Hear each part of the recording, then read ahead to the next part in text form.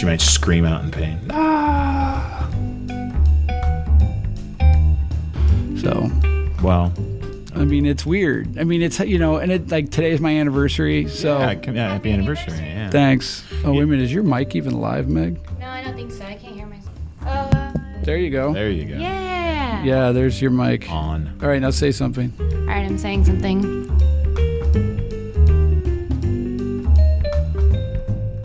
Testing 1, 2, 3 on my mic. Testing 1, 2, 3 on my mic. Testing 1, 2, 3 on my mic. I'm Todd Meisner, I'm Todd Walbert. I'm Meg McLaughlin. and we're talking pictures, and technically we're going to be talking cameras. Longtime listeners to the podcast will know that we have been whining and drooling over the Nikon's D500 for a while. Meg, why did I call her Mike? I don't know. Had jumped into the fray first and purchased one. I did. And so when did you buy it, Meg? I bought it in April. I bought it like April 1st or 2nd, and it was pending the charge of my credit card for about 2 months. So when it finally shipped, and it shipped within a day, got it the next day when the balance went through and came in a pretty little box. Pretty gold box, isn't it? Yeah. Nikon boxes. What's your initial? Give us a rundown. What do you think?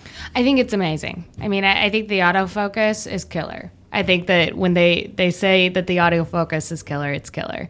I found myself being able to get pictures with this autofocus that I would have never been able to get with my D3S. But I really like the way it fits in my hand. It's really lightweight. It's somewhere between the D7200 and the D800 as far as size. Mm-hmm.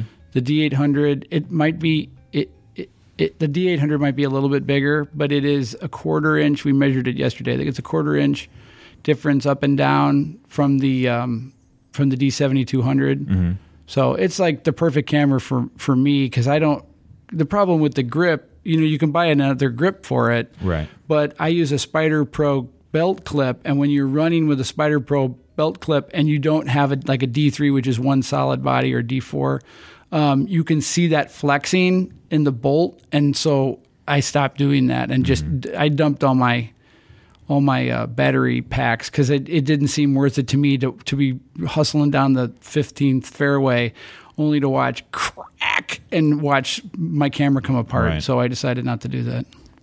What also is nice, I mean, it being lightweight, it also has a really quiet shutter.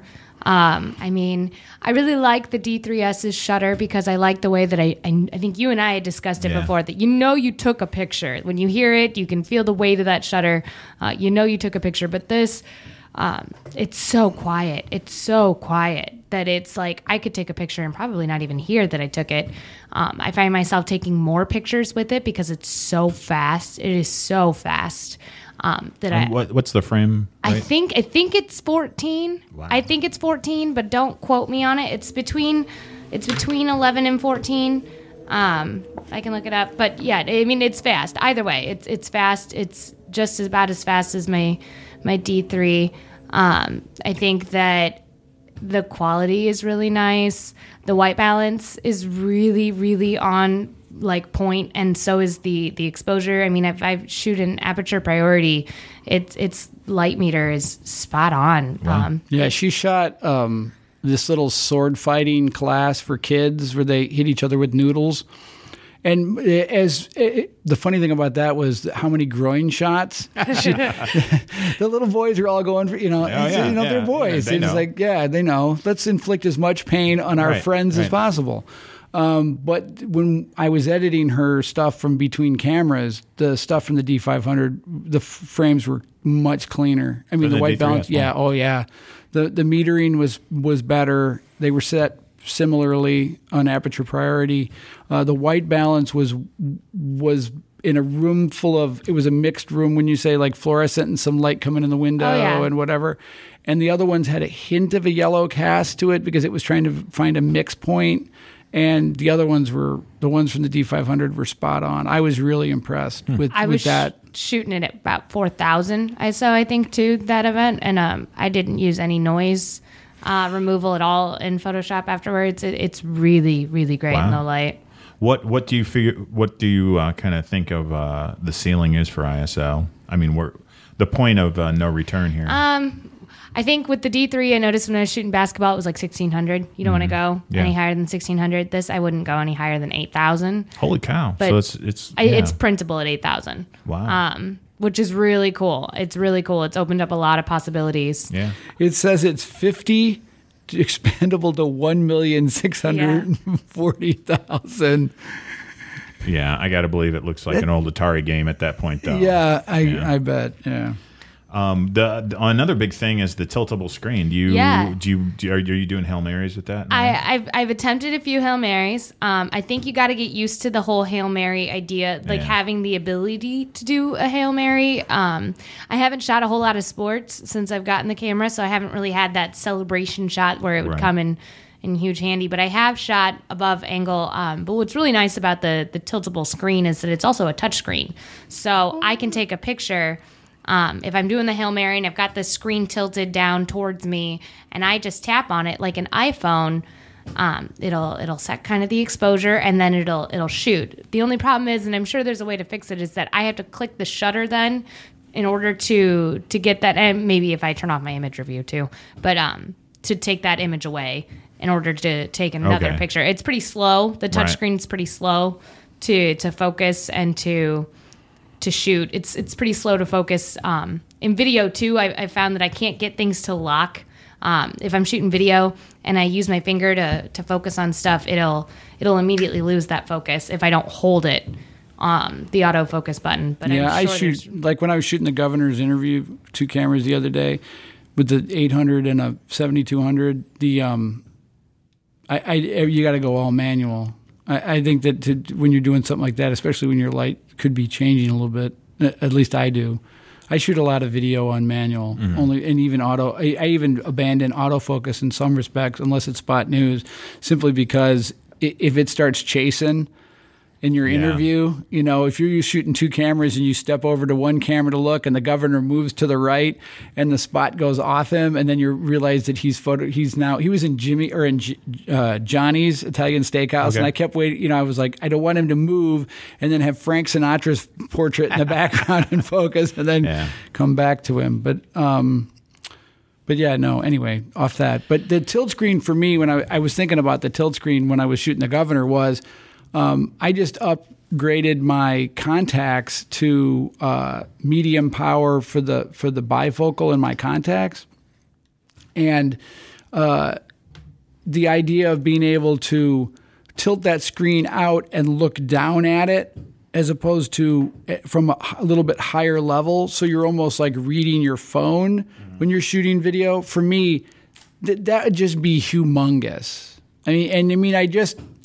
The idea of being able to look off, and especially if you're shooting, like you shot, we're taping this the day after the police officers were shot in Dallas, and last night Meg, before that happened, was covering a prayer session in East Moline, in East Moline. And, it's a sensitive deal that she's covering. And I think that, in some cases, using the view screen with a long lens kind of allows you to be a little bit more inconspicuous than to be, especially for me, because I'm 6'4", that you can be a little bit, it's just, there's so many things that you can use it for, I think. So I can't wait to get my hands on one on a regular basis. I shoot from the hip quite a bit more than I ever have. It takes a lot to get used to. The only complaint I have, well, I have a few, but the main one is that, I just forgot it. The Bluetooth. The Bluetooth. That would be awesome. I really wish that the Bluetooth would work with Apple. That would be really great. That hasn't come yet. They have an email system set up on Nikon that they'll let you know when they've got it ready for Apple products, but I have not gotten that email yet, and that's the great thing about that 7200, because it's got the built-in Wi-Fi, and boom, I covered that truck fire the other day, and boom, from the highway, I'm into the phone and into the newsroom, and no big deal, boom, boom, boom. So but the Wi-Fi is not as stable as that Bluetooth will be. So that Bluetooth connection, once they figure it out, and they get the firmware update that will rock. I remember now. I don't. The biggest complaint I have, which isn't really a complaint because I knew that going into it, but man, was it a whole different world to go from a full frame to the DX crop. Is that what I would call it? Yeah, the DX crop. Man, I have a hard time deciding where, if I want my telephoto lens to be on my full frame camera or if I want my wide lens on the full frame, and like switching and trying. I'm still working on finding a good system on which lens belongs to which camera for the most part. That would be, and I'm dealing with that too because I bought a Fuji X-T1 and it's the same thing. And with their lenses, because I'm using their proprietary lenses, they're kind of built for that. But I've got a 56 that shoots more like an 85, and I've got a 35 that shoots more like a 50, and I've got a 14 that shoots more like a 28. Mm-hmm. So it's really, kind of a mind shift. And I also bought a Metabones adapter that'll let me use Nikon lenses on that Fuji body and manual focus only. And I think it'll meter. I can't remember. That's how much I've used it. But it's turned that. Honey, I absolutely needed to buy this camera. An excellent $130 spent on the adapter. The camera's a little better. But they came out with the Fuji X-T2 that I'm really interested in, and that's where I'm at, is because I'm going to have to make a decision between the D500 and the X-T2. I'm hoping at the end of the year. And it's the X-T2 just was announced. I don't think I've seen any test photos from it yet. It's been in some guy's hands because Fuji does like a Fuji artist program where they give a couple guys cameras, prototypes. I couldn't make that. I have that Canon, the Canon viewfinder, and God, I just don't use it enough. It's the one thing I like about it is it's got that flip screen on the back, and I really should have used it as a third body when I was doing the video with the governor, because I could have used that on Steve on a tabletop, and it wouldn't have been in my shot. And I could have zoomed in on Steve's face for when he asked the question. And it was a 2-camera setup. It should have been a 3-camera setup for the interview. And then it was funny because I posted 2-camera setup, and then Fred Zwicky in Peoria set up and tweeted a 3-camera setup. And then I commented on it. And I'm like, oh, you had to outdo me on Twitter.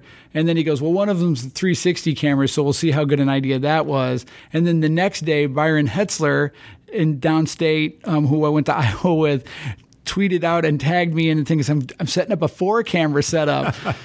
And the funny thing about this is the governor, when I mic'd him, said, oh, I've never had video shot of me like this by a newspaper before.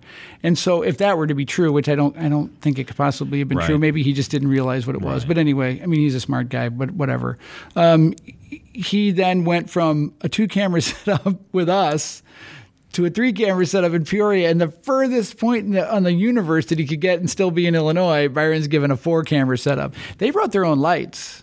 The governor had his own lighting crew. Wow. Yeah, it was 2 nice daylight balanced lights, so I didn't have to worry about making sure. I mean, I just pointed it at him, and my white balance was boom, locked it in, and I went to go. But back to the D500. The thing I really, really like about this thing is that Nikon had this habit of building cameras with that stupid flip top flash. Yep.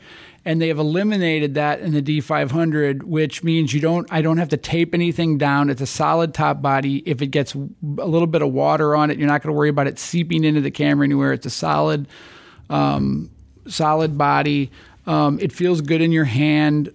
Is there any other super duper features that you think people who are listening might want to know about? I think we could really go back to the autofocus. We could talk about it all day. I think what's amazing about it is that it's got the 152 or 153 points that's been just a joy.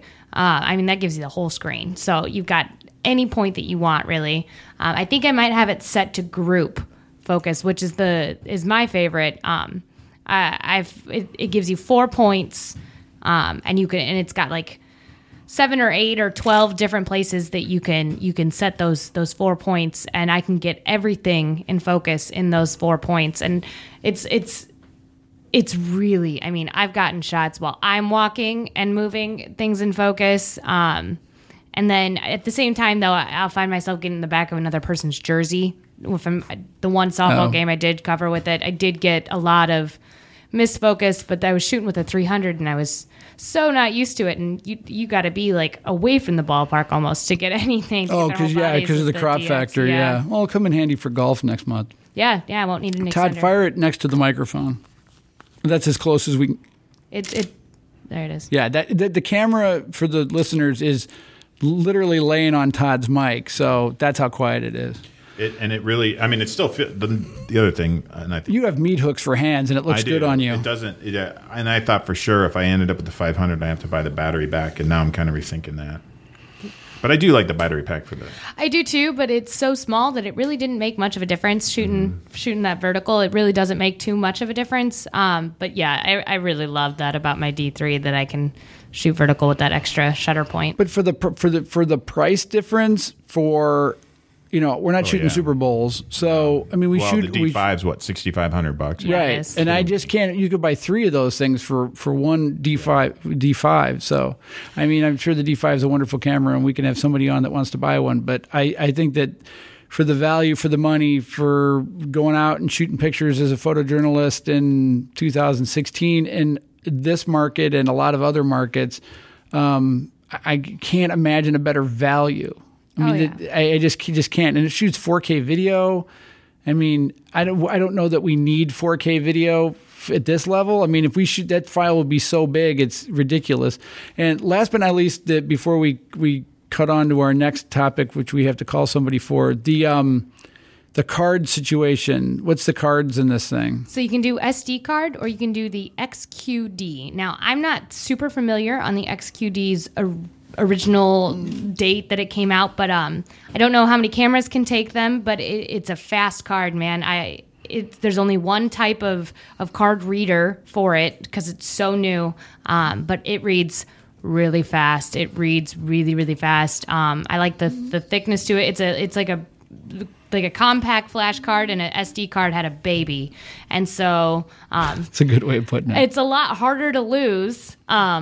But I think I can only get certain brands with it. This camera is kind of specific because it only takes Nikon batteries too. I can't use a Watson battery or any generic battery. It will not work. It will only work for a Nikon battery. Whereas the Watson battery works in the D7200, and so she keeps leaving Watson batteries on my desk. Here, you can use this. Like, I'll hold on to it until your firmware changes. But anyway, all right, Meg. Well, thank you very much for bringing in your camera and saying nice things about it. If anybody has a question about the D500 that they think that they can that we can solve for them, Meg, your email address is mmclaughlin@qconline.com. Awesome. All right, kids. Thanks very much for listening, and we're going to move on to another topic, which we will post either before or after this one. Yep. All right. I'm Todd Meisner. I'm Todd Lower. I'm Meg McLaughlin. Thanks for listening. The Talking Pictures podcast is a production of The Dispatch, The Rock Island Argus, and QCOnline.com. To see some of the photos and videos discussed in our podcast, be sure to go to talkingpicturespodcast.blogspot.com. Talking Pictures is produced by Todd Meisner, Paul Coletti, and Todd Welford. Thanks to Laura Anderson Shaw, Meg McLaughlin, Laura Frames, and Randy Fisk. The music was provided by Kevin MacLeod at www.incomputech.com. Make sure you subscribe to Talking Pictures on iTunes or SoundCloud.